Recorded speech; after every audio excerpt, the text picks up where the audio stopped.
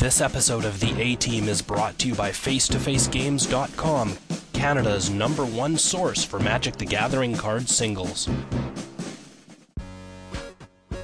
Like, he always has to, like, bash me in some way, and it's just like, what? Just not everything I do is, like, horrible. Like, yeah. You can't have it both ways, old man. Welcome to the A-Team podcast, brought to your ears by ManaDeprived.com, home of Canadian Magic. In 2010, a crack Magic playing unit was sent to prison by the DCI court for crimes they didn't commit. These men promptly escaped from a federal pound-me-in-the-ass prison to the Canadian underground. Today, still wanted by Wizards of the Coast, they survive as podcasters of fortune.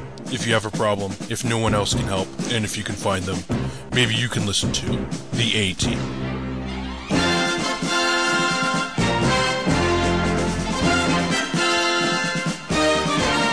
KYT.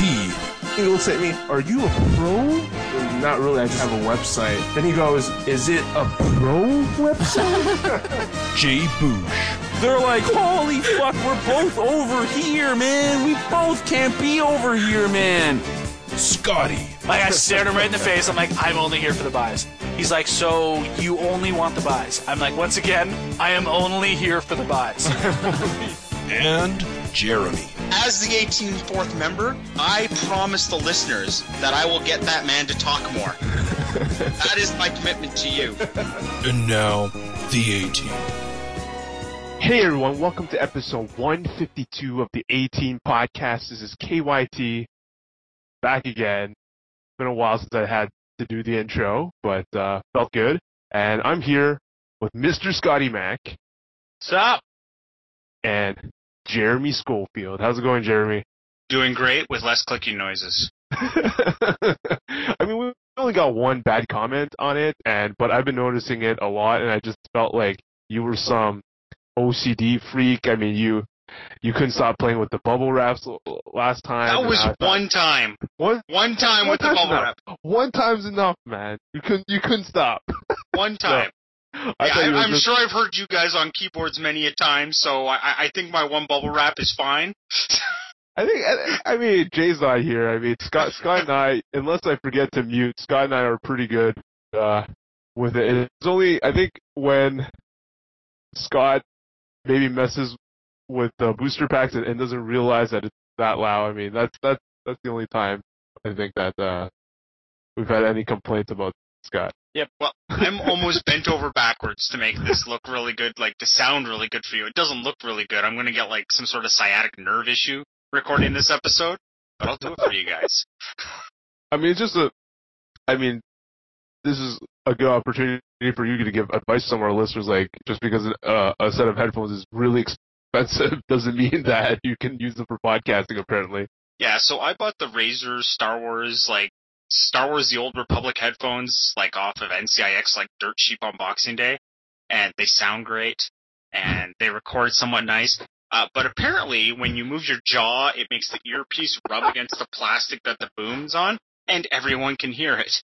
So you take them off your head, and you lay them on the keyboard and kind of bend the boom mic up, and everything works out better, apparently. This is really awkward, so...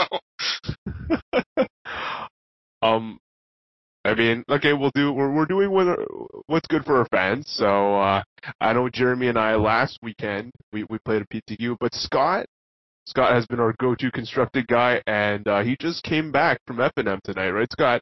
Yeah, I did, actually. I literally just came back. I ran in the house, kissed my wife hello, and she's like, hi! And I said, I have to go record my podcast. She goes, oh. Did you fucking do that yet last night? Yeah. So, anyways, I've got fresh off the presses, and I was going to go tonight, and I was trying to get some cards so that I could actually play Jund tonight. Ooh. I was really excited about potentially playing Jund tonight. I got a sweet list from my buddy Edgar out in the St. Catharines area. And he actually put me on to Naya last season, which made me very happy. And I did quite well with it. It made me pleased. So he shipped me a Jund list that I didn't hate, and I threw it through the crucible of some of my guys that I kind of bounced lists off of, and the Angry Birds and the His Owls, and they all didn't hate it, so that was cool. But it turned out that I just don't have 4 Stormbreath Dragons, and I could not borrow 4 Stormbreath Dragons. I also didn't have enough shrines, the red-green shrine, just because these are just cards I never picked up.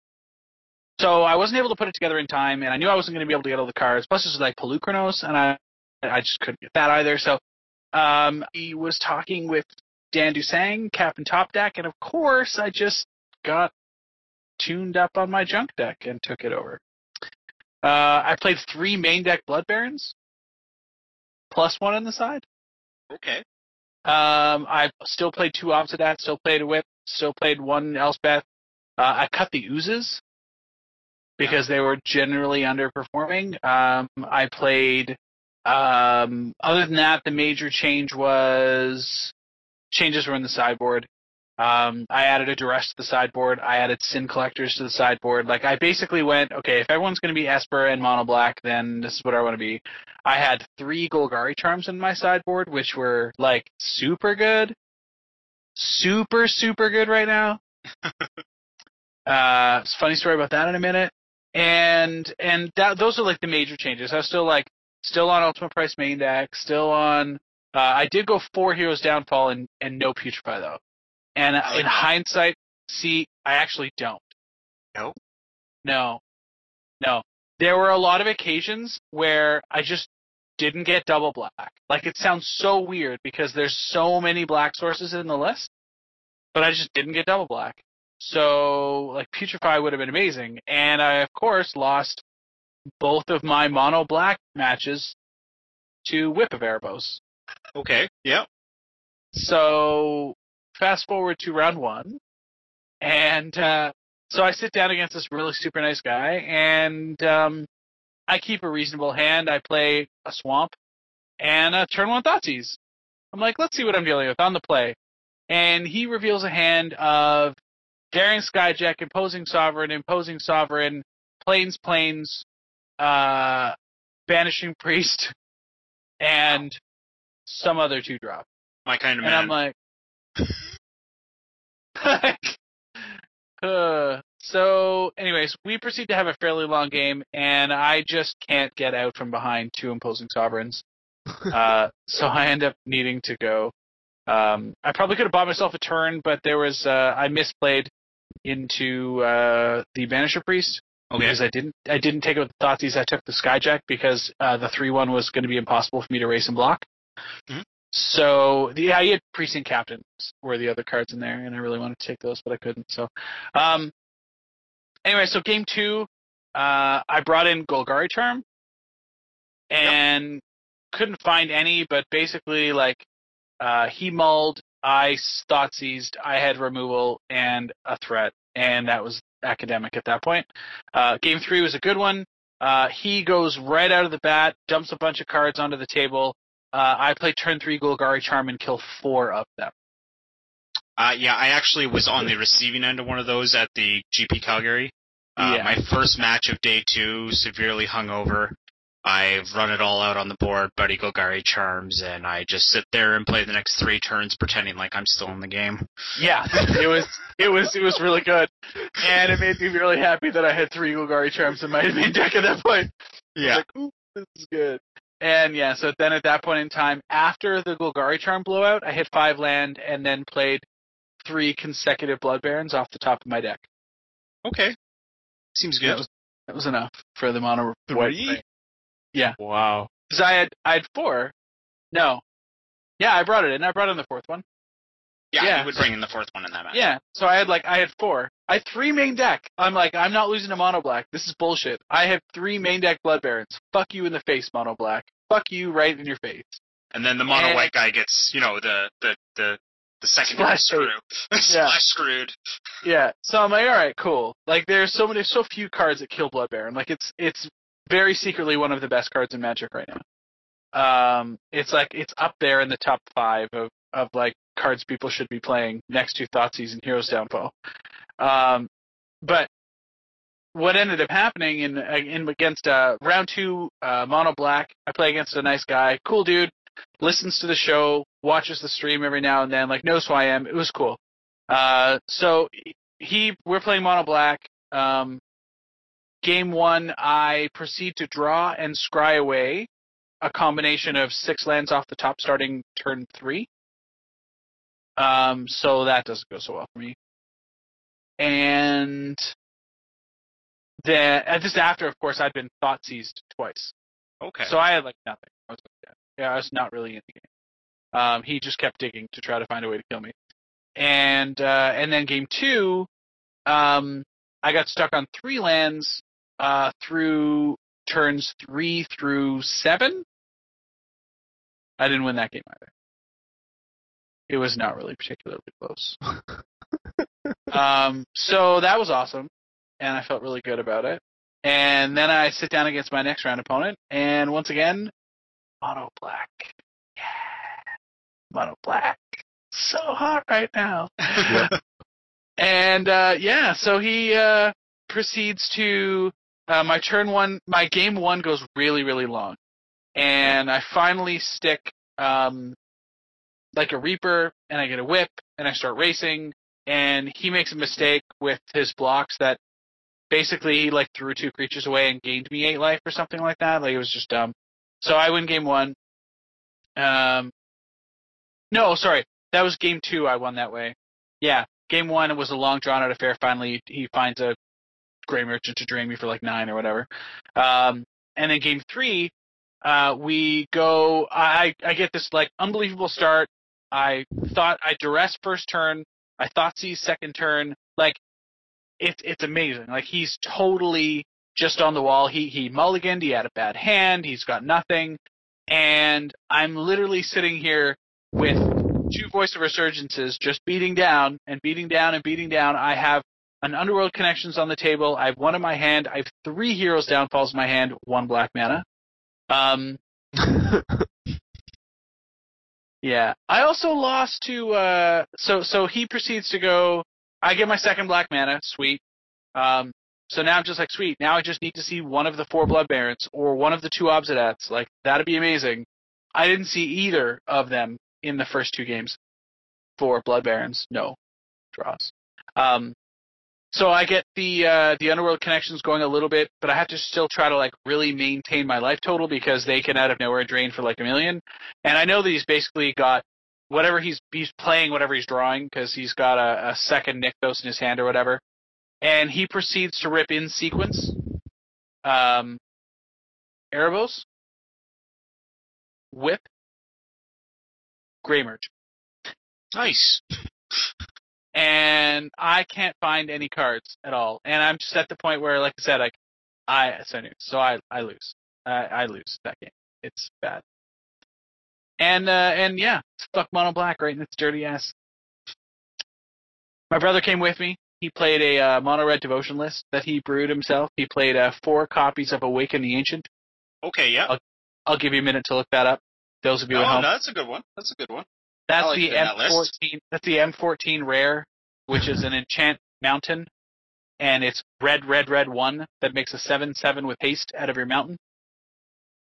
So he was playing that with the hammers, Hammer Perforos and Perforos himself, and Reckoners and Zealots, and stuff like that. So it was fine. He ended up going 2-1, and then we of course had to drop so we could come home to so I could record this podcast. I was already 1-2 and basically ready to burn the deck of the next mono black player that sat down in front of me. But yeah, it was fine. I had a lot of fun when my deck did nothing. It was pretty awesome. So I'm going to go online, and I'm going to order Stormbreath Dragons, and I'm going to order Temples of Abandon, or whatever the hell those red-green ones are, and I'm going to play some insane cards in the near future, and I'm very excited about it. I would love for you to ship me that list. Yeah, I will. I'll send you. There's a couple that are, the other one I was looking at was was Kubi's list, who was on Star City Select, and he was getting ready for the Invitational but couldn't make it. And his list actually looked all right as well. Just pull it up here real quick. Do, do, do, do, do, do, do, do, do. It's from the Offspring album. Yes. Yeah. Intermission. Yes! So good. That was for those of you at home that are over 30. Yeah. Intermission. I really think we should just throw that into the introduction one time. Hey, it's time to relax. Anyways, so Kubi's list is 2 Reapers, which I want a third one, I think. 3 Scavenging Ooze, not sure it's still good right now. 2 Sire of Insanity. Whoa. 4 Stormbreath Dragon, 4 Sylvan Caryatid, and 3 Polukranos. 3 Chandra Pyromaster in the main deck. Spells are 1 Primeval Bounty. Mm-hmm. Remember that card? Oh, yeah.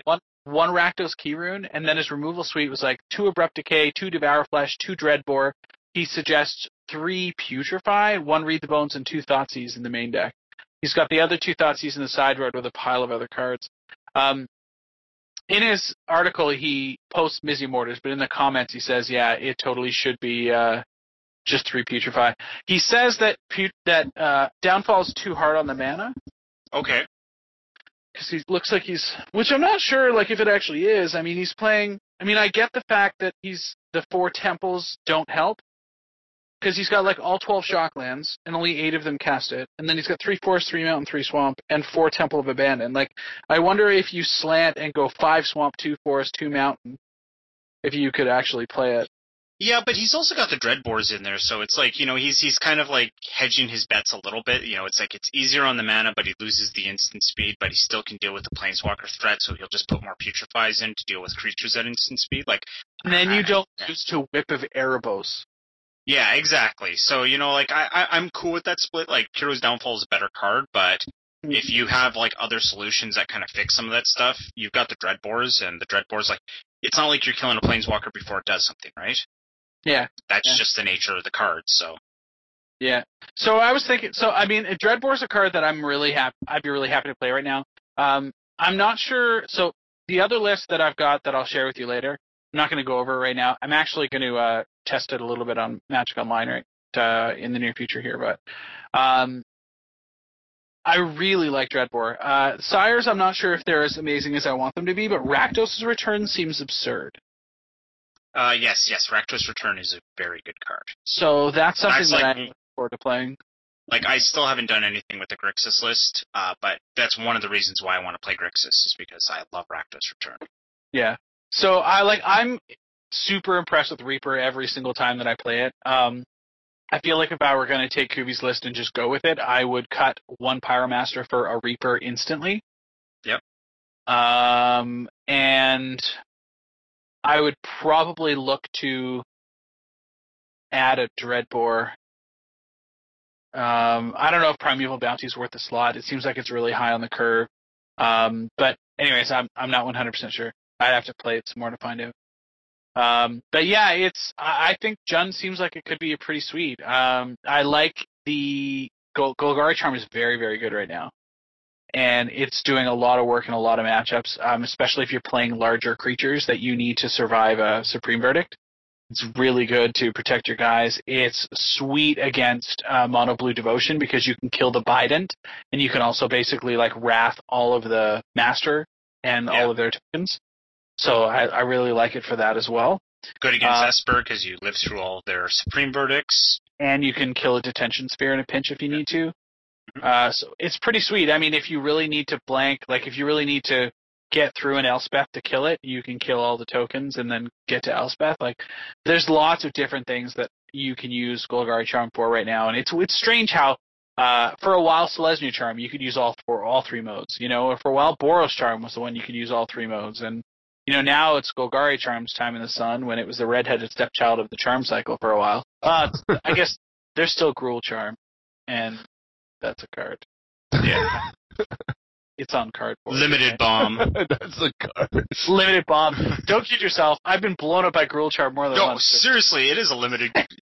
One of my favorite. All your flyers kill you. Fuck. Total sidetrack. GP San Diego. BZ and Alex Hayne are playing in a 2-headed giant side event. they're playing against these two random guys, and the guys are just like jamming out all these flyers, and Alex and BZ are in just like this total trolling mood. So BZ's holding a Girl Charm in his hand. He holds the card up, kind of like right to the middle of the table, like facing Alex. He says, Alex, what does this card read? And Alex looks at it and he kind of touches his chin. He thinks, I think it says blowout. And then they proceed to play it and just like wreck these guys. But it was just like, it's my favorite Girl Charm moment. That's pretty awesome. But yeah, so I'm interested to see where you can take Jund. I mean, Anger of the Gods is still there if you need to clean up some of your aggro matchups. It seems like it would also be fairly good against Mono Blue. It's got Mist Cutter Hydras in the sideboard. Like, you've still got all sorts of sweet cards you can play. So I'm interested to explore it a little further. It's sad that I might be going away from Blood Baron, because that card's still retarded. Yep. Just play 4-color.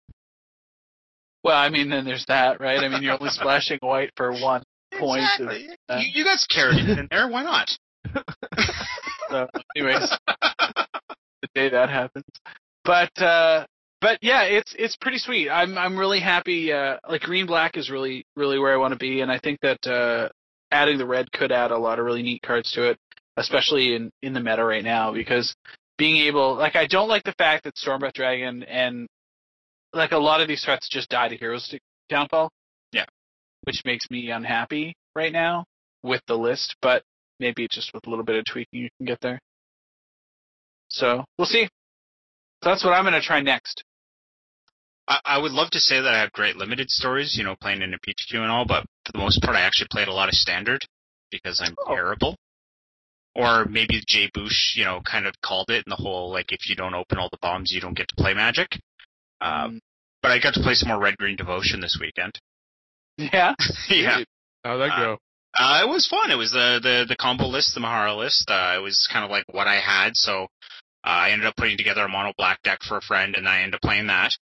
And in the Swiss, I went undefeated in the Swiss. Well, no, I didn't go undefeated. I lost one match, but the only reason I lost that match is because I spent like 25 minutes trying to build a modern deck for another guy. And when we got back in there, I proceeded to crush game 2, and then game 3, I just got like this like really awkward mana screw, and then like managed to draw the game out a lot more turns than my opponent should have been able to play, and he just ultimately won in the end off of, I think it was just like a Grey Merchant type thing like that, but it was like one of those games where it's like you should win and you just can't draw the last card to make it happen. So I lost that match, but it was, just super awkward because, like, we had 20 minutes left in the round, so we went out there and we were putting together the deck and everything like that, and it was for a GPT, so, they're actually playing competitive rules enforcement. And when we got back in, the guy whose deck that we built for him, he was too late, so he missed the event altogether, and me and another guy got game losses. So it was just, like, super awkward time. But in the top 8, I played against Random Esper List, and that game was like really close. I just love how explosive the deck is, so it's kind of like you have all these like must-answer threats, and you have tons of Planeswalkers in there, so it's just like he goes Sphinx Revelation for 4, and I go Garrett for 5, and it's just like all these like just super awkward things where it's like he should be getting ahead on cards, but he just can't. And it's like even these like little mana dorks are getting in for a couple points each because, they're just going to turn sideways, like. And it would like game 1.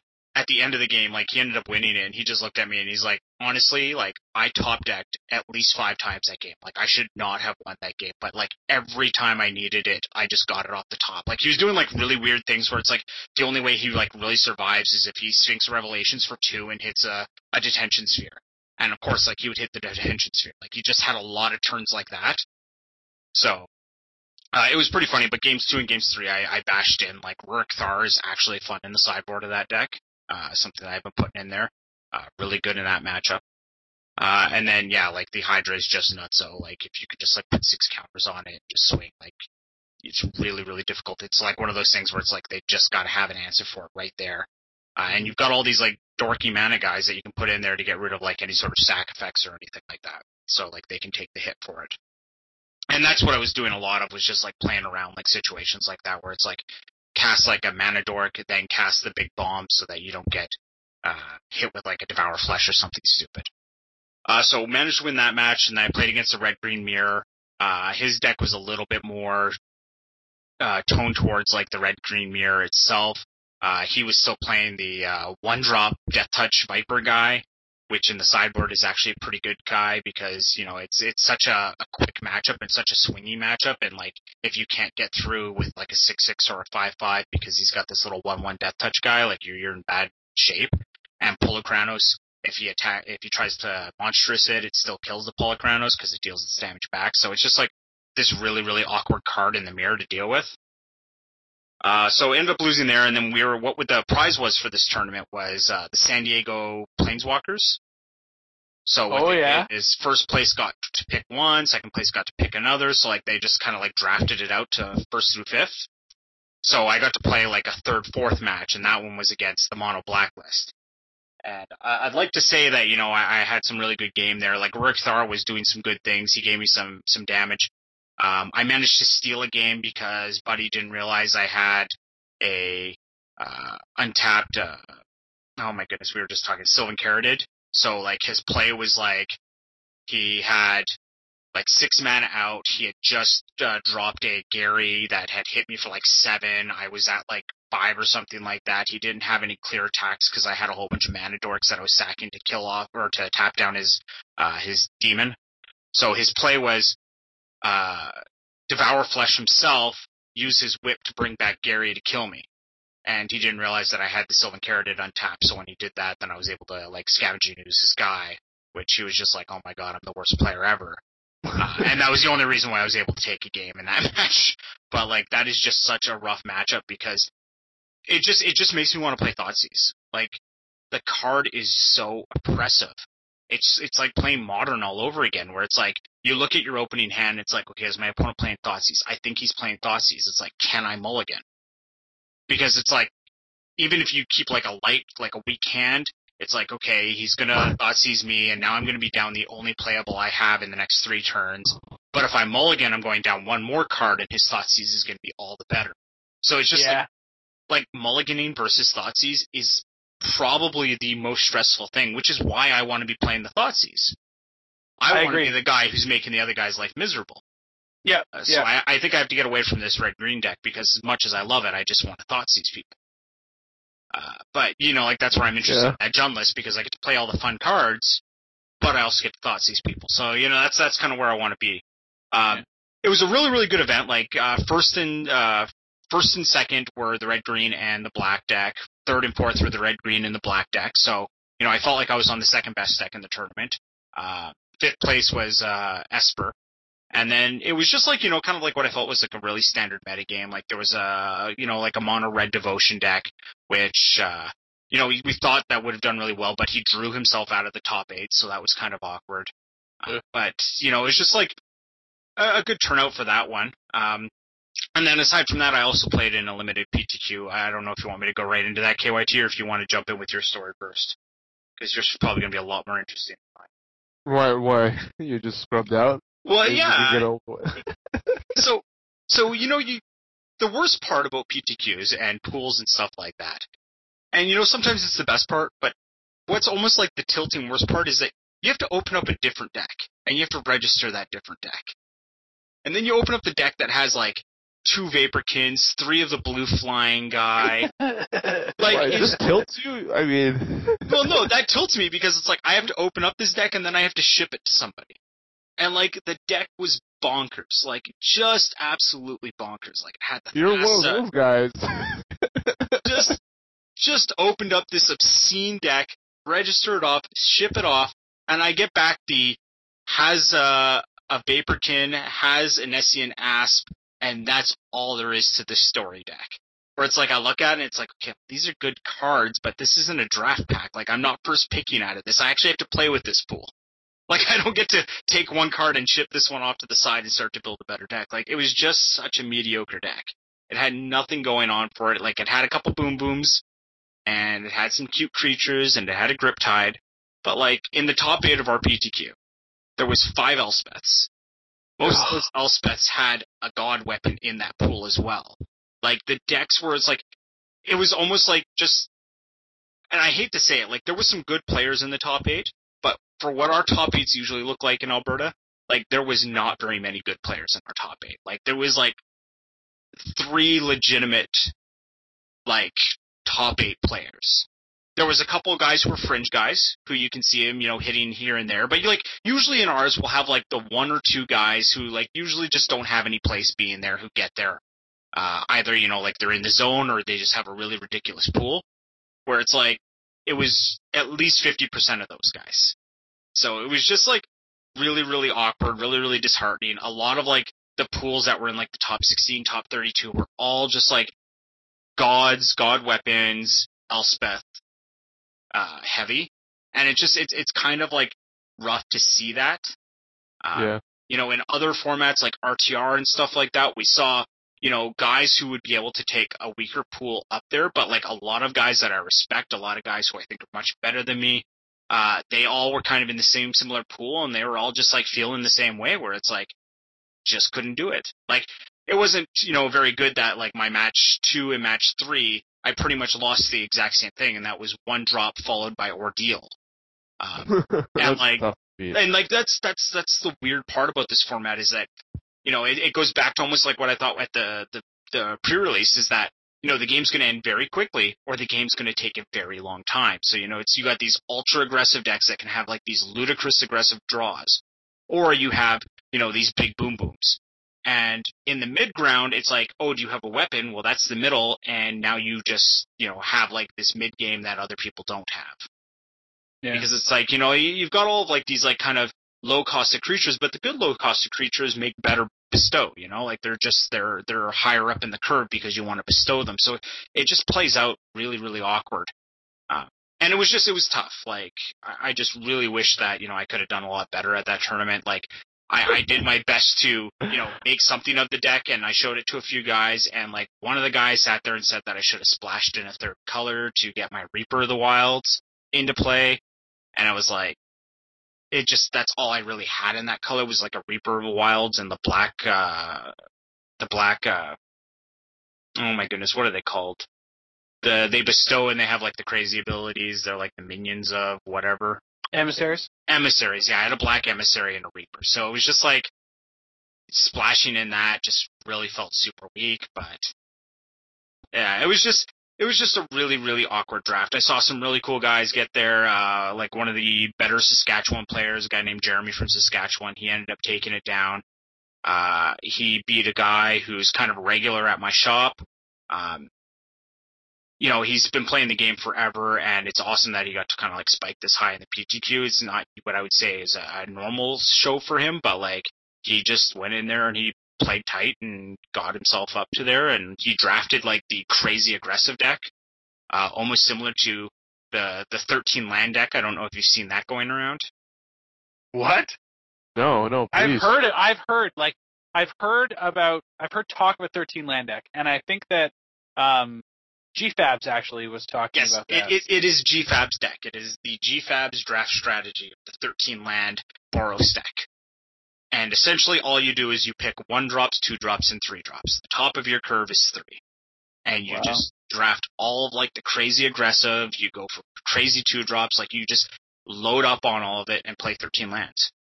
And it's kind of effective.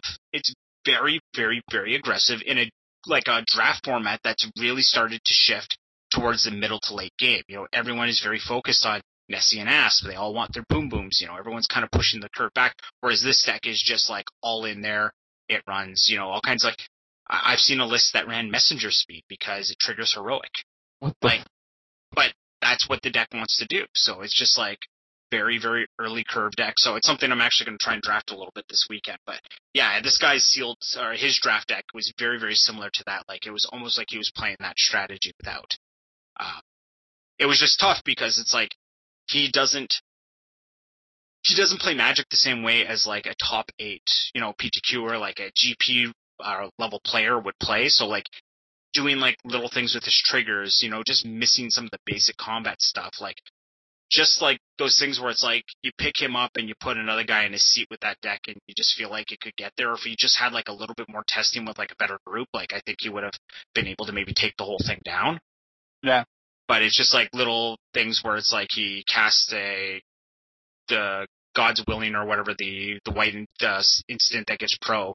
Yeah. And then immediately he casts it on a Phalanx Leader and then goes and scries. And it's just like, okay, well, you've missed a heroic trick now.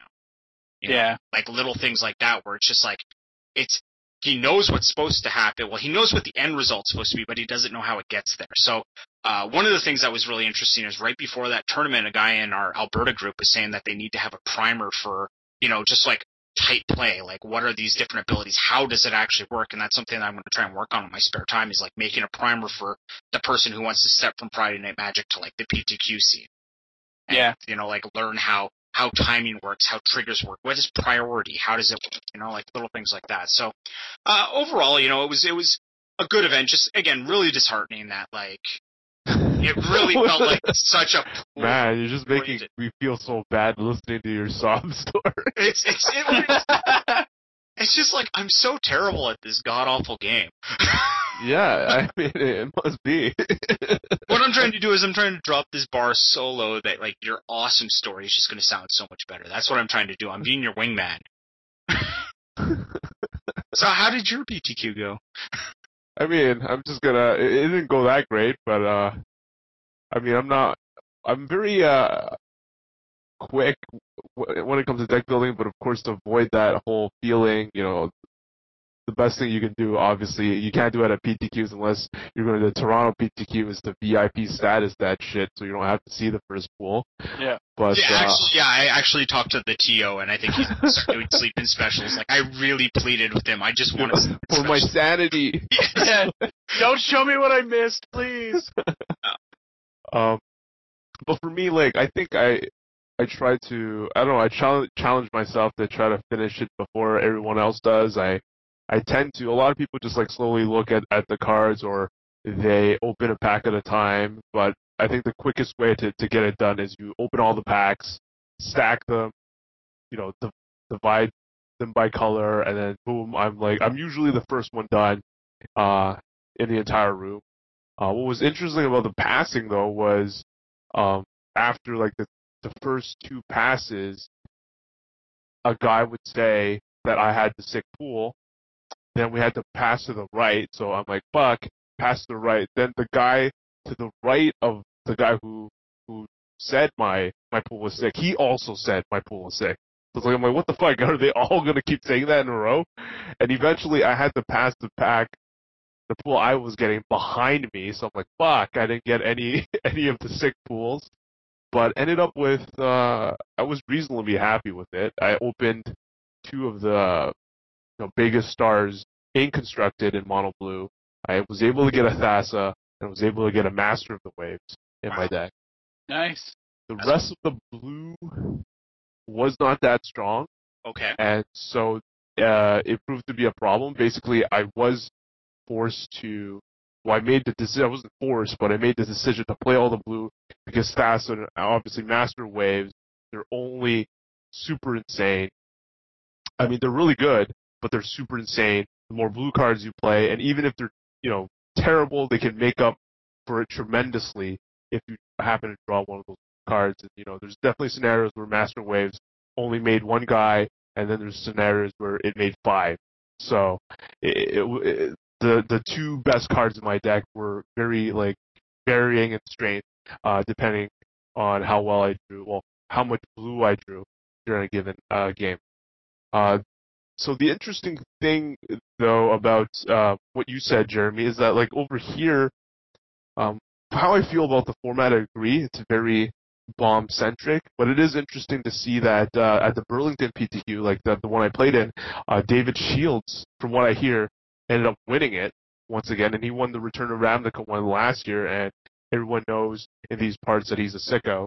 And the very next day in Rochester, someone who I felt has deserved to make it for so long, Max Brown, someone who was just on the cusp of making it with the sponsor's invite the last time it existed, finally won one, and I think he's a far better player than I am. So, to see these two results, like maybe the drafting game, maybe there's something to it, like you said, there's these crazy archetypes, like the 13 land archetype, and Max tells me that he likes to play, like people talk about 5-color green, but for him, he likes to play, 3, 4, 5-color black. Like he thinks like black is the strongest card, or he's getting great. I'm not really sure how he does his fixing. He's like he's just like, yeah, whatever. I've seen him like splash, like play like a black, green, blue deck where he's just splashing for the Horizon Chimera and some other blue or green card, and with barely any fixing, like three or four forests randomly, Wow. and being able to pull it off. So I went 4-2, like went 4-1, then lost a very close one, so went 4-2, dropped. Um, I mean, I felt my deck was good enough to make top 8, but didn't get there in the ultimate round. You know, second match, Malta 4, so I basically just gave that game away after winning game 1.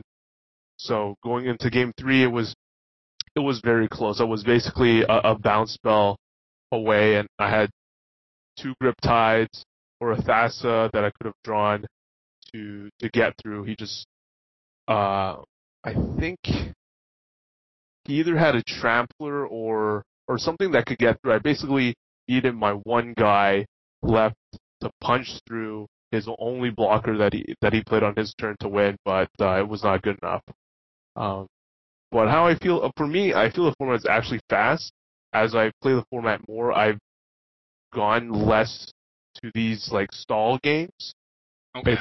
It's where my hand is usually where, unless I drew really poorly or fled like crazy, it seems like I always have something to play, and I'm just making sure when I'm scrying, I always have spells in hand, and when I'm scrying, it's like I'm desperately just trying to get lands to be able to play those powerful spells, and it gets to the point where like I always end the game winning with spells in my hand because I've always had something to do with whether it's monstrosity like or bestow or like a god artifact, let's say, or doing something with Thassa that I did in this case. So I always had managed to do stuff that I actually didn't need all the cards in my hand, and it was just a matter of making sure I had the right number of lands to play the right powerful spell for that given turn.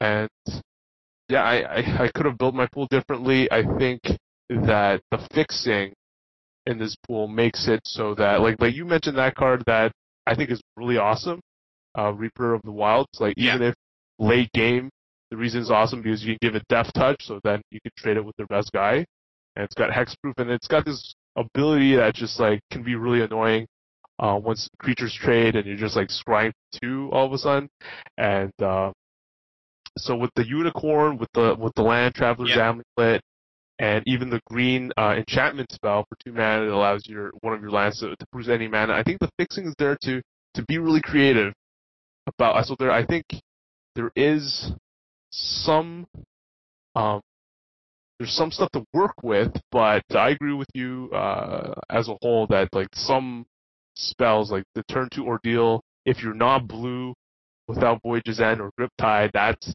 kind of hard to come back from.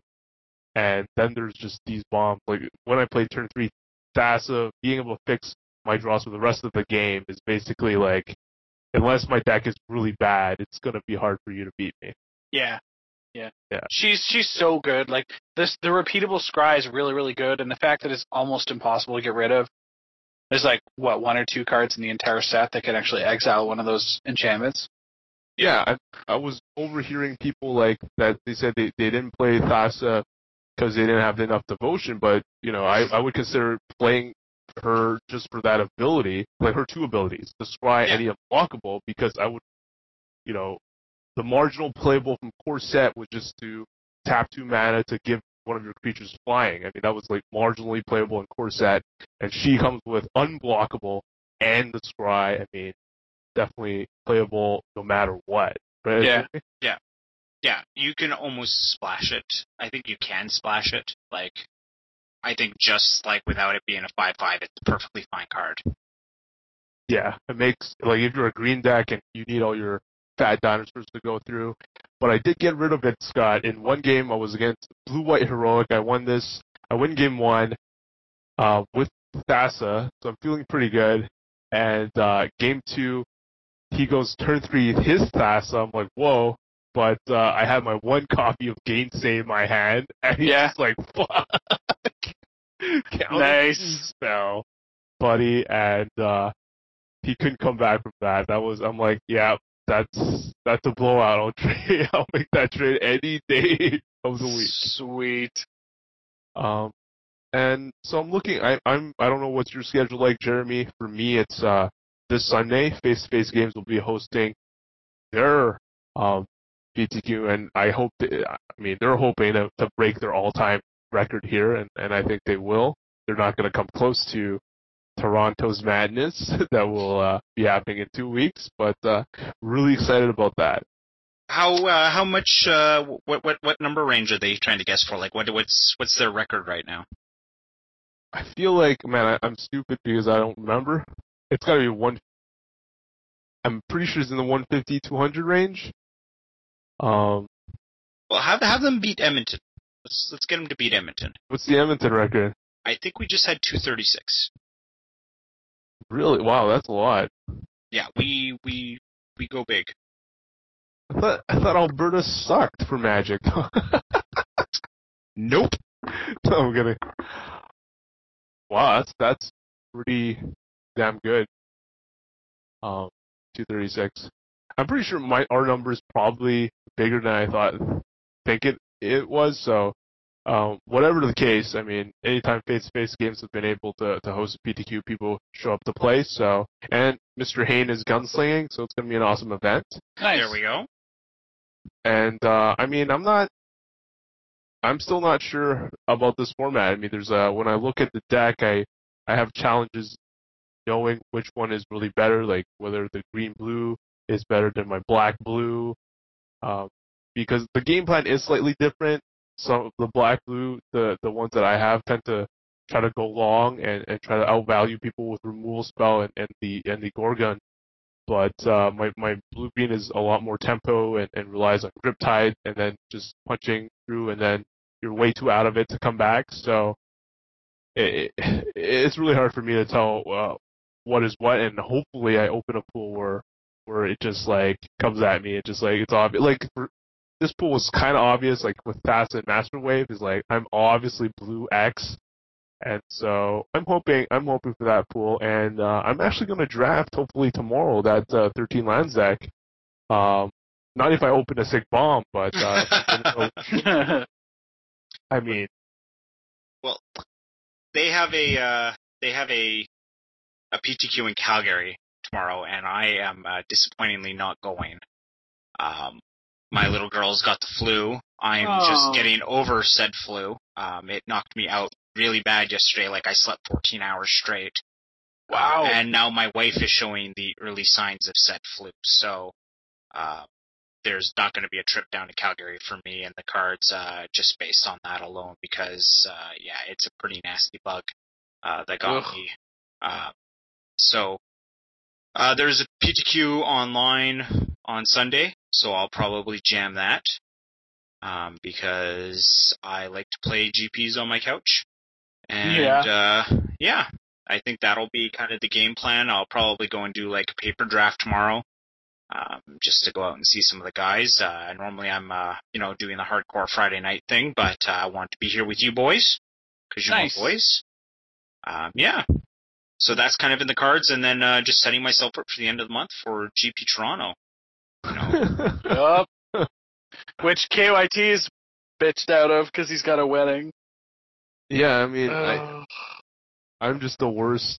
I mean, I'm sure some of you guys can relate. Just the worst at playing. I just push everything off and just want someone to tell me when I need to be somewhere. And when I finally check, I'm like, fuck. Like, and it's a cruel coincidence because I would have gone to GP Calgary. I would have gone to GP Toronto, if it weren't for these weddings. And, I mean, it's as if someone like planned.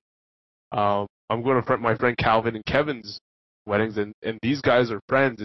It's just like they scheme to fuck me over of GPs, and I just don't understand. So, yeah. Meanies. One quick note, Jeremy, about Moto PTQs. They're impossibly big, and it's really hard to win, but yet the last two I happen to be friends with people who have made the top 8 when it came to Robert Anderson. Yep. Face-to-face games employee and known community member. And then the next one, John Rowe, GP Toronto champion.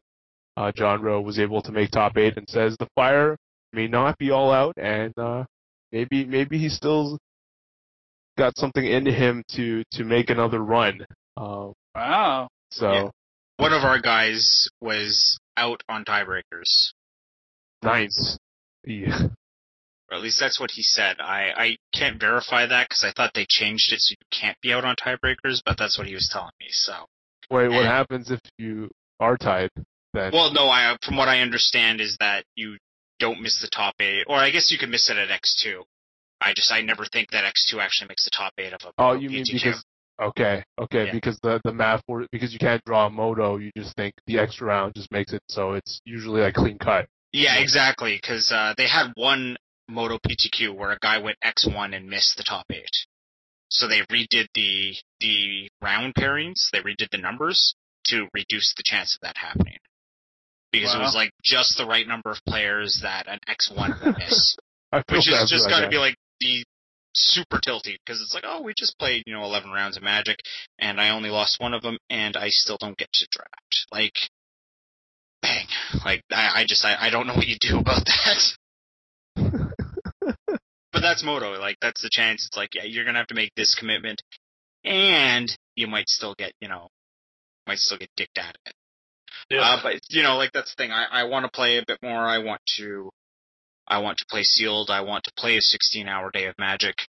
That's where I want to be. So, yeah, I've got a buddy, and he's done well. And, of course, in Alberta, we have lots of guys who do really well at Moto PTQs. It's because we don't have any other options, so... Yeah, I guess that's the reason why. Yeah, like, you're talking about, oh, yeah, Rochester, and, it's like, no, we don't get that. We get some guys who, like, get to take the 14-hour or the 12-hour trip to Kelowna. Like... We get like an extra like 4 or 5 PTQs, and that would be like the equivalent of like driving from like Montreal to Detroit. Like, and I think is that 12 hours? How far is that? From you guys? That's Montreal to Detroit? Yeah.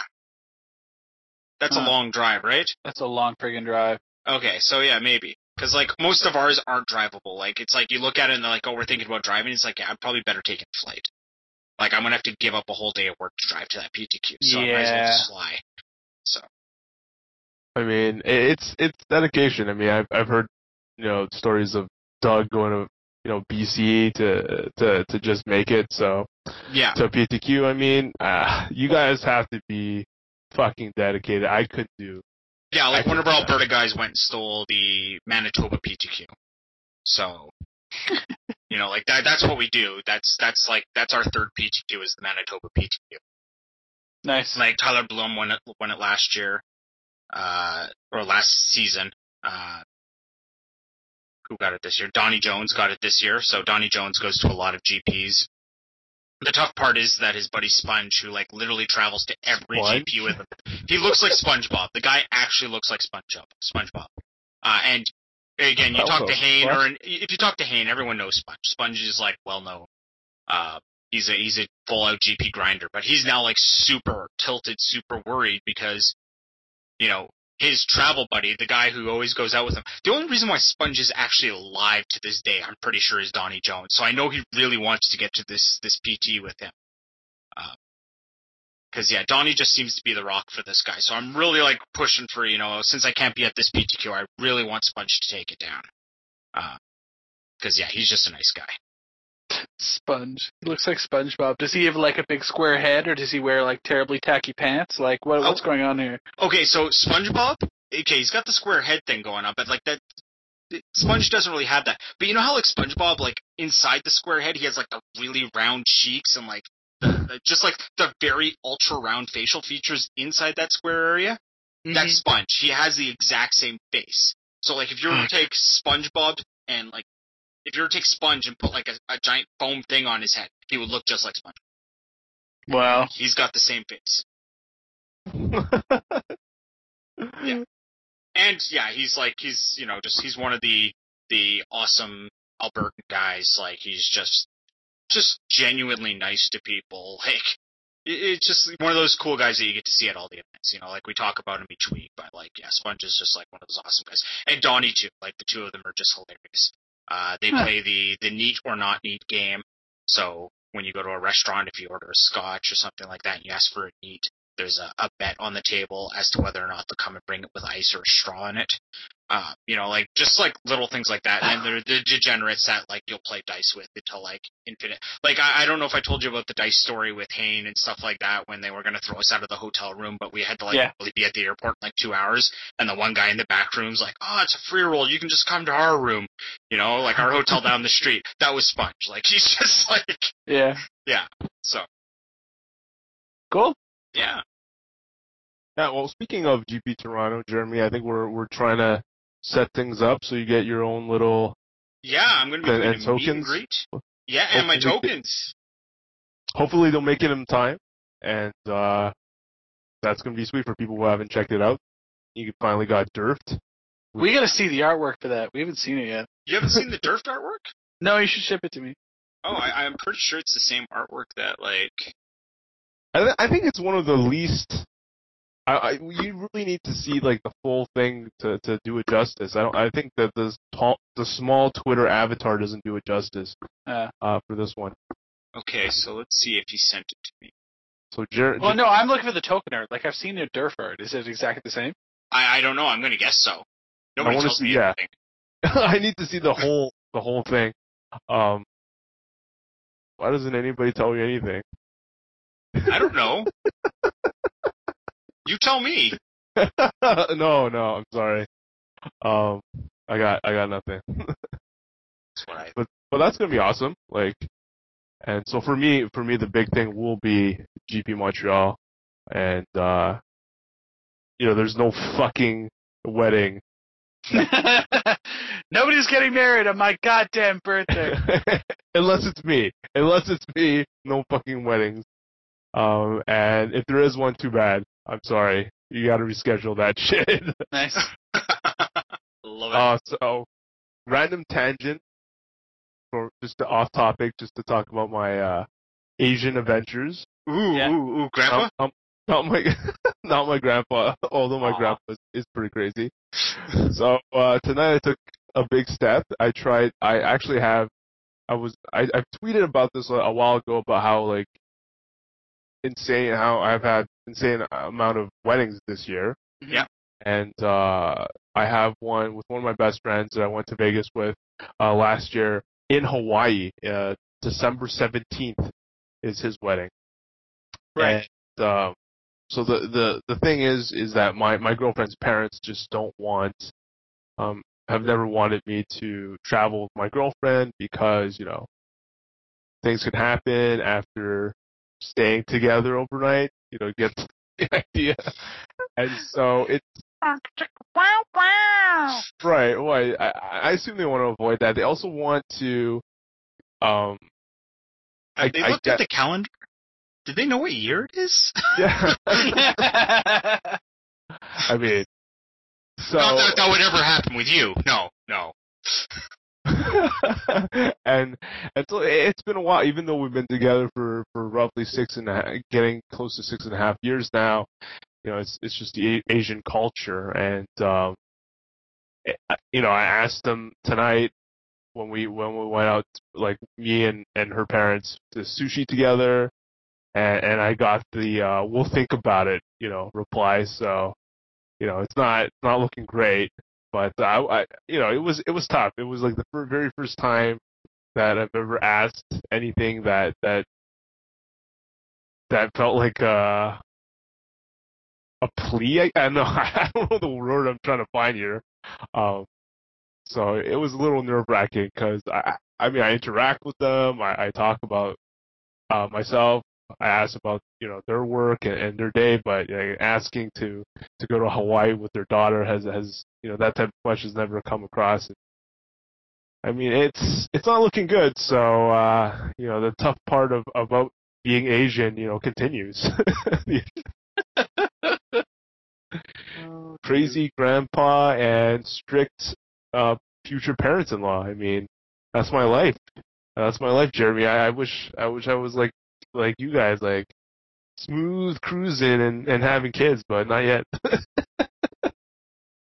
It all comes with its own flavors and stuff like that. Like, I've got enough Portuguese stories to fill a podcast, but we'll save those for another time when I have a little bit more alcohol in me. My grandpa is still pretty crazy though. Yeah. I mean, he once woke me up like yelling. I was sleeping in, and he basically yelled. Well, the translation is, "Don't sleep too much." And it's like, I'm just sleeping in because I just like slept fucking late the night before, and I'm just like, what the fuck, man? Like, he just slams open my door and yells, "Don't sleep too much!" And like this crazy alarm at 11 a.m. And this week I decided work has been crazy. Like, my day job has been crazy, so I've decided to wake up at 7 a.m. or even like 6:30 on Wednesday, I think, where I basically showed up to work earlier than anybody. And like, while I'm making breakfast, somehow my grandfather's always awake, and he somehow makes a comment that, oh, sometimes like waking up too early is bad for you. Like, what the fuck, man? Like, You can't have it both ways, old man. yeah, Sleep the right amount of time. yeah, yes. Like, he always. The funny thing about my grandfather is that, like, he will always say things to give advice or something, like to say that what you're doing right now, there has, even if it's like the most normal thing, that there's something wrong with it. Like, I'm making coffee with the coffee machine, and he's saying like, oh, coffee's unhealthy or something. Like, he always has to like bash me in some way, and it's just like, what? Just leave me alone. Like, not everything I do is like horrible. Like, Yeah. you can't have it both ways, old man. I've definitely said that in my head multiple times. Not to him. Like, I mean, I don't know what to do anymore. It's just, and he's convinced. He's always convinced that the breakfast I eat or I prepare, like I'm eating cereal, is not like filling enough with me. So he goes out of his way to prepare breakfast for me every fucking morning, or tries to, and it's just like, oh god. Like, no, I'm good, Grandpa. I'm fucking good. I don't need those 2 or 3 extra buns that you woke up early to make for me. So, Have to load you up with carbs, boy. yeah. I mean, or when I even say I'm going to the gym, and he'd say something like, well, I never needed to exercise. I don't see why you need to go to the gym. Like, what the fuck? Like, just you don't have to comment negatively on every fucking thing I do. So, it's something I hope I don't become when I become old. So, that's something I'm hoping that I will be aware of if I do cross that line and become this old whiner. So. You know, at the same time, it sounds like he's like really sweet and he cares about you. So, like, you know, there's definitely a Right. silver lining there. You know, it's just he's got to be a cantankerous bastard to do it.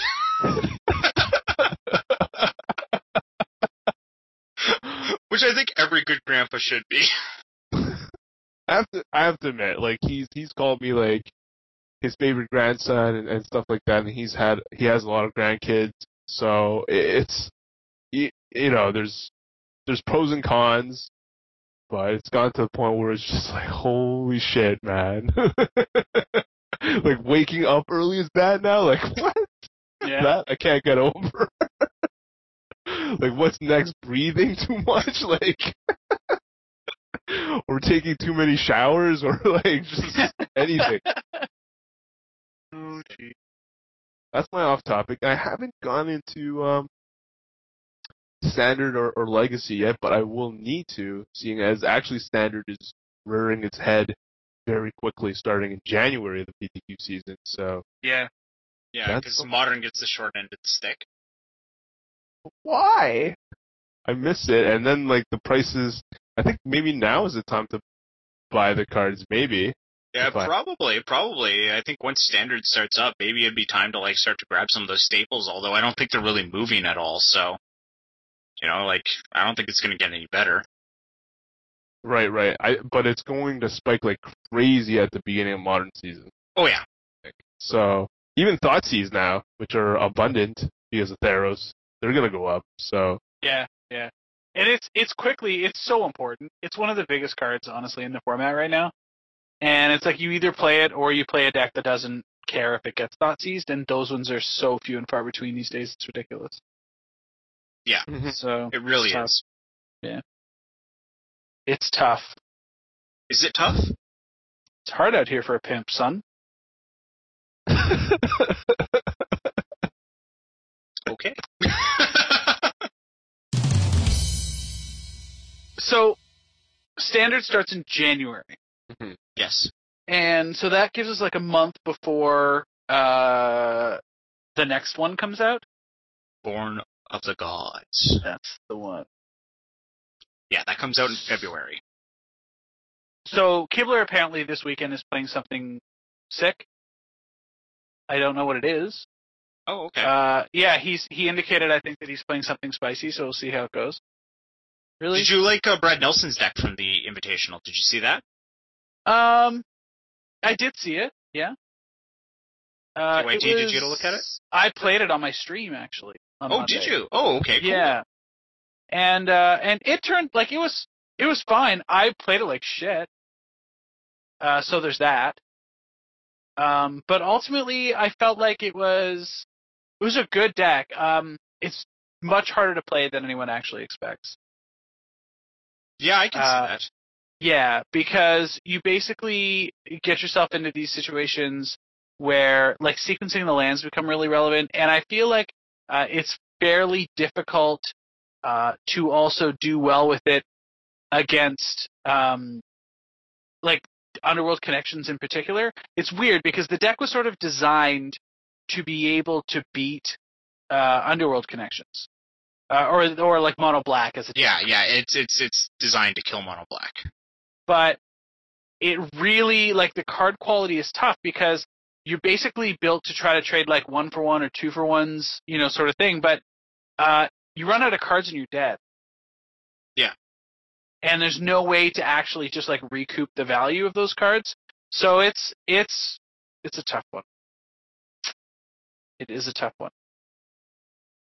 I wasn't a huge fan of it myself, necessarily. But, I mean, it's fine for, if you want to screw around with it. Yeah, Brad Nelson said that it was a 1-week deck. So, like, Yeah. it was just like a 1 weekend trying to, pick apart that metagame. It looks, it looks like there's a lot to learn from it.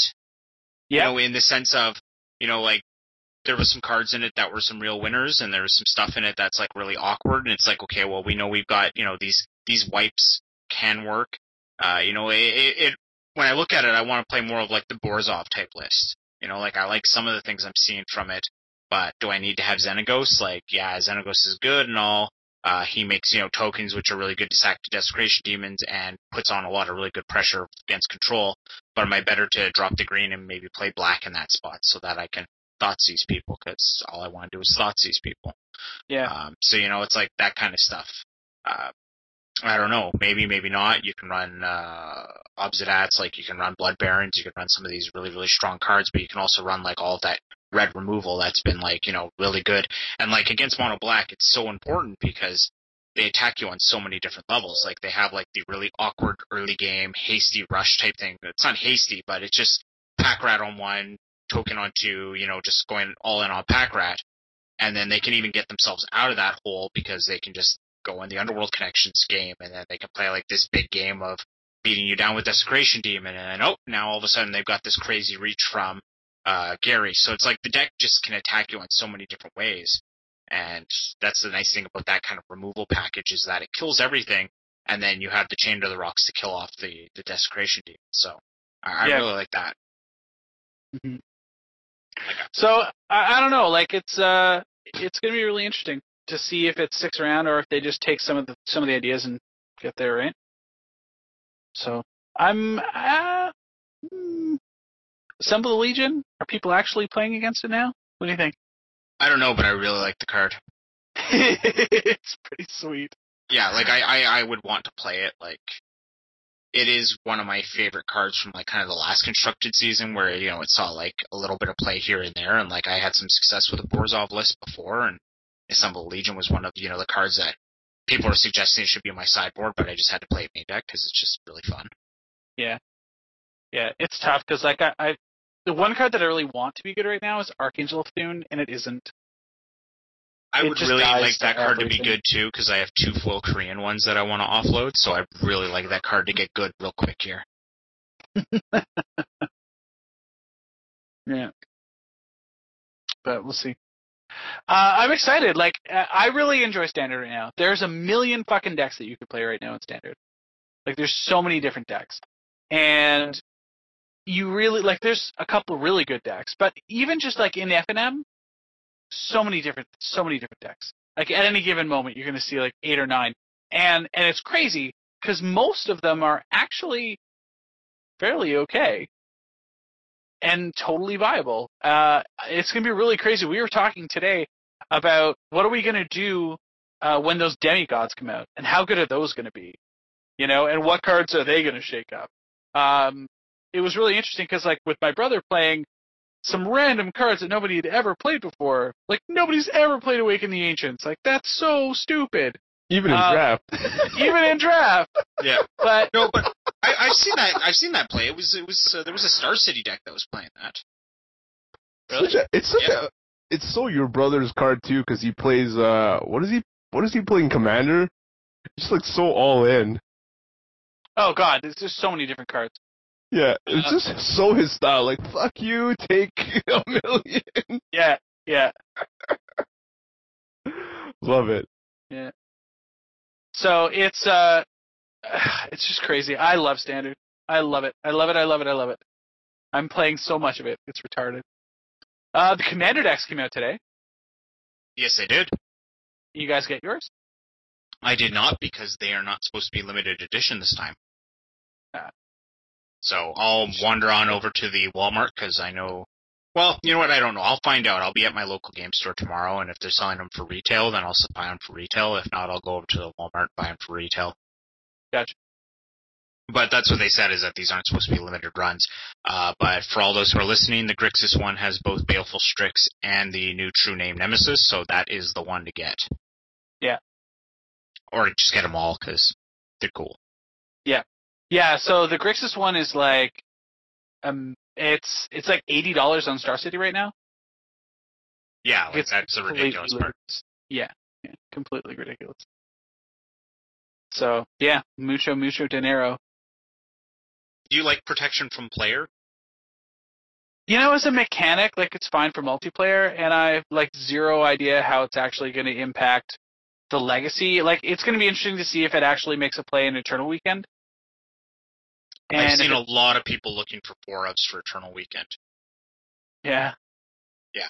Like, I think it is definitely going to be legacy. There was actually, I think it was Sam Black who posted like 4 lists, with True Name Nemesis alone. Fuck. Well, who knows, man? It'll be ridiculous. Ridiculous. So, how about that Invitational? Did you guys watch it? No, I missed it due to PTQing. Yeah. Guilty as well. It was so good to watch. Like, Yeah. so good. Yeah. Yeah, there was some amazing magic. The top 8 was really, really good. It was a super time. We ended up seeing Brad Nelson finally tear one down. Yes, which is awesome for Brad Nelson. Yeah. Yeah. There was actually, Jerry was in the top 8? Yep. Like, Jerry, Huey, BBD, Brad, Max Teets. Like, it was just stacked. Like, thick stacked. It was silly. So, yeah, good for them, though. It's, and Brad tearing it down, man, like, just before Jerry goes. Good for him. But, yeah. Yeah, Sneak and Show was all over the place. The Legacy top 8. It's like when decks are that explosive, it makes it fun to watch Legacy as a non-Legacy player. You know, because it's like all of a sudden, like, wham! Flying spaghetti monsters!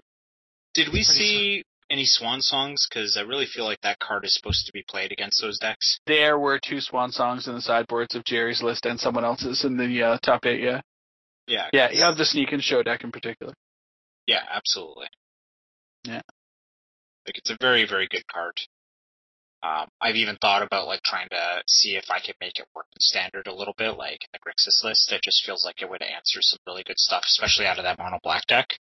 Yeah. Like Underworld Connection or 2/2 flyer. I can deal with the 2/2 flyer. Yeah. Whip or a 2/2 flyer. No, I can deal with a 2/2 flyer.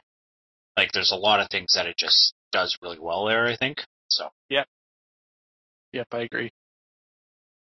Yeah, pretty crazy shit. The Standard was good. There were a lot of different lists that came through. Mostly mono black. There was Brad's list, and even Riley Curran came through with the junk list. Cool. So the L's master himself, and that was pretty cool. And it was all right. Like, I'd messaged him about it, and he thought it was fine. But he would have rathered it been. He would have rathered to test a little bit more with it, I think. So, yeah, it was all right. Do you guys have any more PTQs? Anything else going on?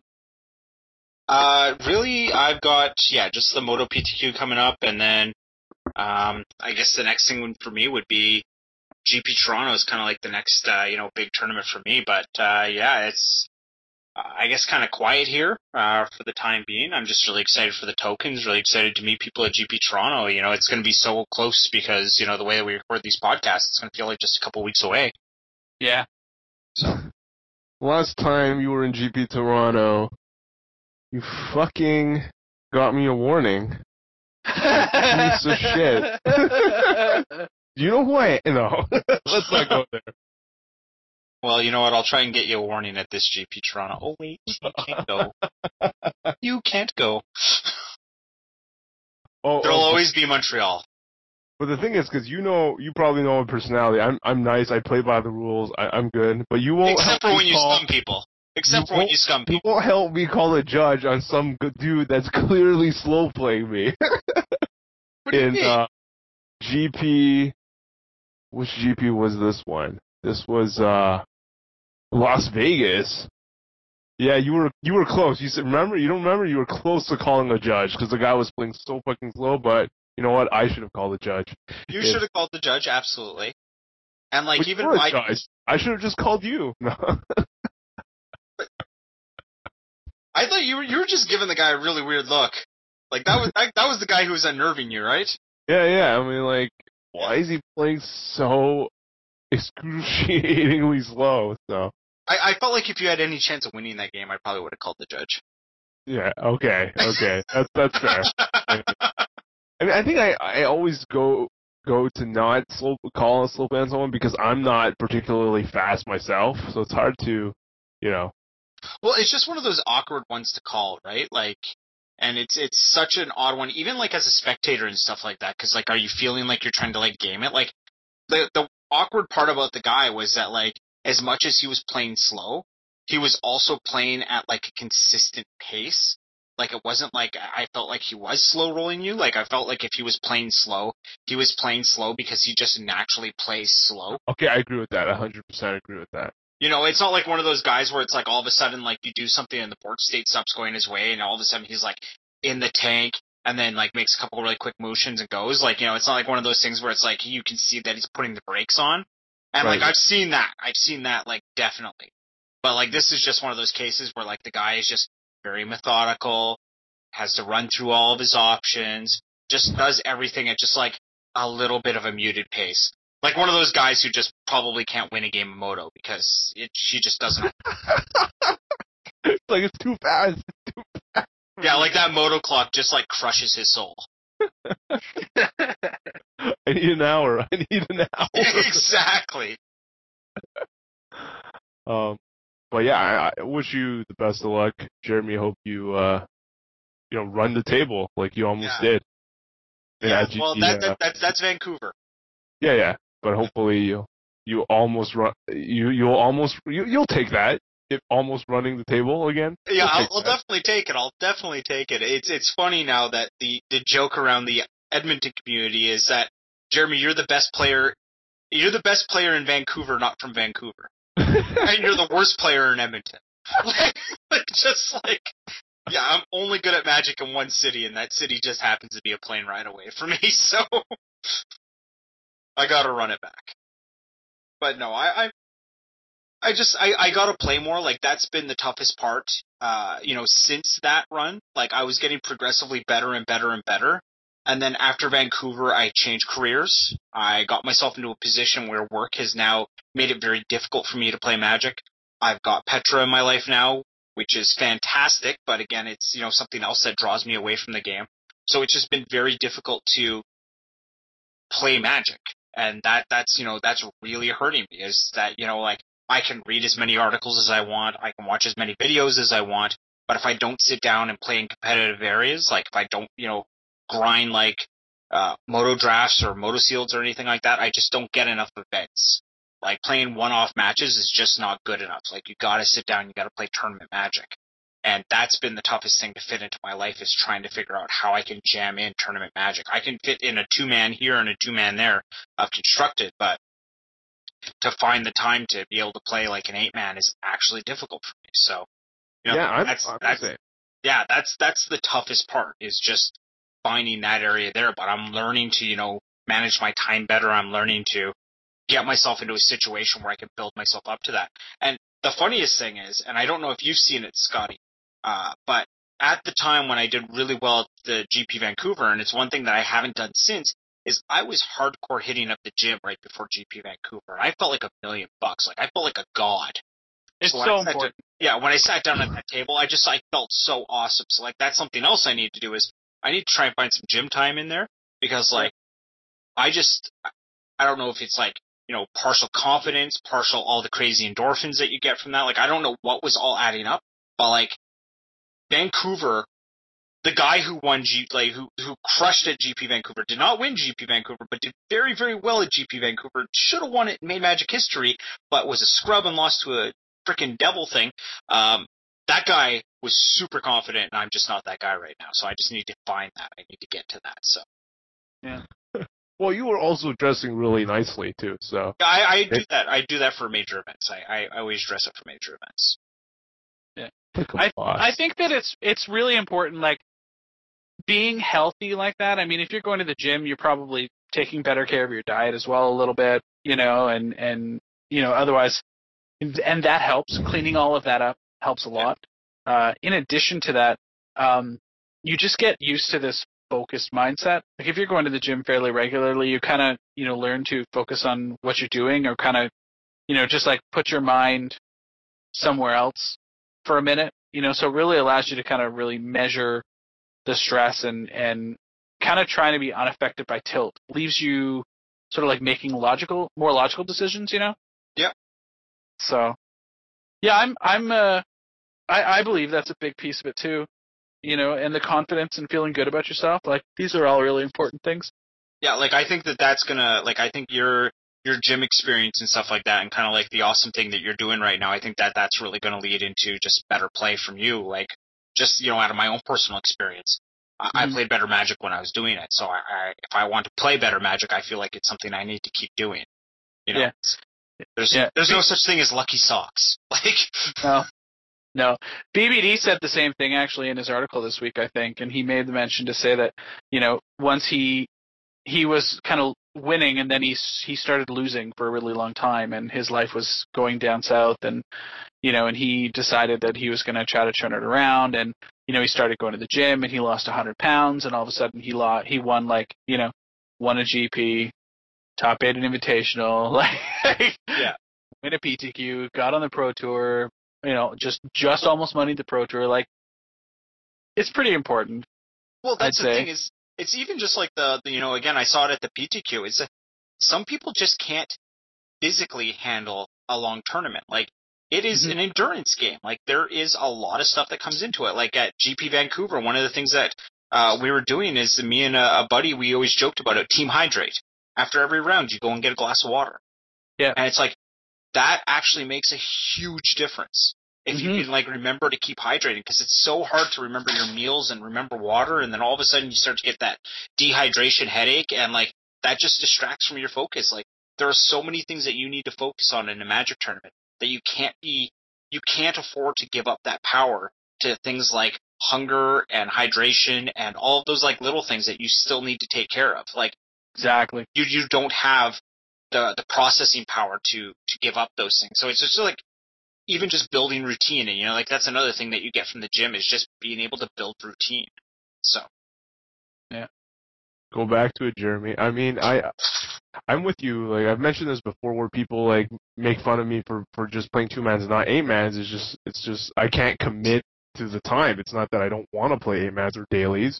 Just can't commit to there's just too much time in between rounds where I'm not really doing anything. I just want to play a 2-man and get out and do other stuff and come back and do a 2-man and get out. So, for me, I'm going to put a call to some of our A-team listeners. For me, is what I want to do is, because I don't have time to make like infinite sealed decks or draft decks, I do feel like I want to get more games in with the decks that I've drafted.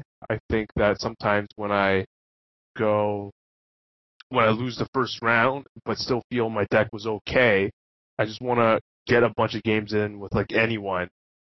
And so if you guys are willing, anybody out there that's willing to help me out, just like add me on Moto, Mana Deprived, that's my name, and then we can jam up some like games with our sealed decks or draft decks, and I'd really appreciate it, just so I could get like a better feel. And it's a lot easier since I'm not like in an 8-man or in a daily. I can just jam a succession of games with someone. So, do you know what would be really cool if we did something like a league type setup, where it's like you take like a draft deck or a sealed deck or something like that, and you make a tournament, but you don't make it so that like you have to play it all right at once. Like, we just have like a website up, and it's like, yeah, Jeremy's got to play KYT in the next like 3 days or something like that. And like, you just, you know, you make the time to play your match, and you're still playing like a match throughout like a week. You play a tournament over like the course of a week. So it's like, you know, all of us guys who are, you know, working stiffs with kids and stuff like that, who don't have the time to, you know, sit down and play like a 4-round tournament, we can do something like that. And then I'm sure that we can get creative and come together and come up with some sort of prizing for the people in the front. Not to mention, it's just, you get to build up better relationships with, you know, like these, either our cool listeners or, you know, just like between us castmates. Like, I think it just benefits everybody. And like, maybe we start to form like a little bit of a testing group that we get bigger and better at these types of things. So, you know, like, I don't know if that's a good idea, but if, you know, listeners want to comment and they think that's cool, like, maybe that's something that we could jam, or we do like a drafting where it's like, just take one of your recent draft decks. And, you know, we might have to go on the honor system or something like that. Right, But, that's the thing. Like, I trust you 100%, but I'm pretty sure, like, eventually, if this thing ever gets big, someone's gonna try to game it. And like, I'm not like me and you. We don't want to play someone who we just want to test, right? Like, that's what I want to test, like the effectiveness of, let's say, how many voyages end is too much, or any specific card, and I just want to test that. I don't need someone to cheat against me with like some ultra power deck. So obviously the honor system will have to come into play here. yeah, absolutely. But like, that's the thing, is that you will quickly identify the guy who just always has it. And you just stop playing with that guy. Like, that's the thing. Like, that's what we do, you know. It's, you don't play with the scum. The scum's like, I'm actually that good. I digress from this, because it seems like we're kind of coming to the end of this little quick topic, and back on this, the topic of scum. Oh, so, goodness. Good. Ashiok. So after God, yeah. cast, I had reached out to the guy. I was trying to figure out what was going on, and I reached out to him again, awesome. And I said, hey man, have you got that tracking number? And what I get back from him is, oh my God, you're not going to believe it. They returned the Ashiok to me. I was just going to say that. So I'm trying to send it out right away. So the next morning I get a message, and he's like, so I don't know what's going on. They say they don't have the cheaper version, and it's like $50, so I just sent it letter mail. For a tracked version would be $50, so he only sent it out letter mail to me. So I'm really, and then he followed up with I'm sure this sounds really sketchy. So, nah. Yeah, so right now I'm in the 100% category that I do not believe that I will be getting an Ashiok in the mail. I could get an Ashiok in the mail, which would be really beneficial. But I think GP Toronto now is going to be the new deadline because this Ashiok got back. I would really, just even appreciate the tracking number from the first one.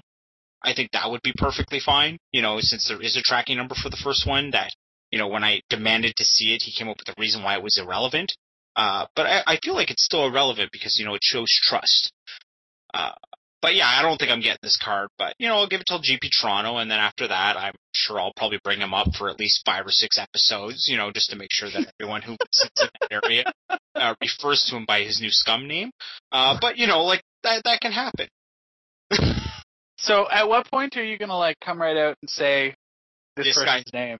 Yeah. Well, I actually did slip it on the last episode. Okay. But I'm not going to, this person is scum until I think GP Toronto. I think that's 4 weeks of it being a Canada Post from the States. That's more than enough time for it to get to me. Put it into perspective, I have gotten cards from Korea ground that I purchased weeks after making this trade. So, for what that is, I don't know. But yeah, I actually got a bunch of Korean stuff today, so I was really happy about that. It's a good day to get Korean cards. Yeah, so. Apparently not from this guy. Not from that guy, not from that one. And that guy's already winning this trade by a great deal. He got a Xenagos and a Stormbreath Dragon for me. For this Ashiok. And cash. The guy has won the trade well over. Ugh. Yeah. Wow. What a dickbag. I know! And that's why you don't trust anyone on the internet. Seriously, none of you. None of you! Except Durf. Durf's awesome. He made me an awesome avatar. Yeah, he did. Yeah. It's got 2 of my favorite cards in it. At the same time. At the same time. You can't have it both ways, old man. Man, I can't wait. I could never say it to him. But I'll keep thinking it. I'll keep fucking thinking it. Sometimes you just have to have that hard conversation. Maybe you just have to put it out there. Maybe you just have to catch him once. Just say, you said this was bad, now you're saying this is bad. Make up your mind. And you'll be like, oh, Car has caught on to my tricks. I will now respect him as a man. Oh, God. Oh, man. Well, yeah. I think we're, are we out of guests? I think so. All right. Wrap it up, Jeremy. Yeah, I mean, we can't let you start the show, but you can end it. All right. Yeah. Well, shout out to all the listeners, and I'm going to keep harassing these guys for merchandise because I know that you guys want merchandise. And you can't say merchandise. Merch. You can't say, yeah, that's your word. More merch. Hashtag merch. It was awesome. Lots of fun. I'm bent over a laptop talking into a headset. I'll make sure to post that picture on Twitter for all you, because it is ridiculous looking. And, yeah, look forward to next week. So, thanks, guys. Awesome. So, we'll see you next week. Yeah. See you guys next week, and hopefully I get all this Asian-related problem solved, so I'll talk to you guys next week. First world Asian problems. Bye, guys. Peace.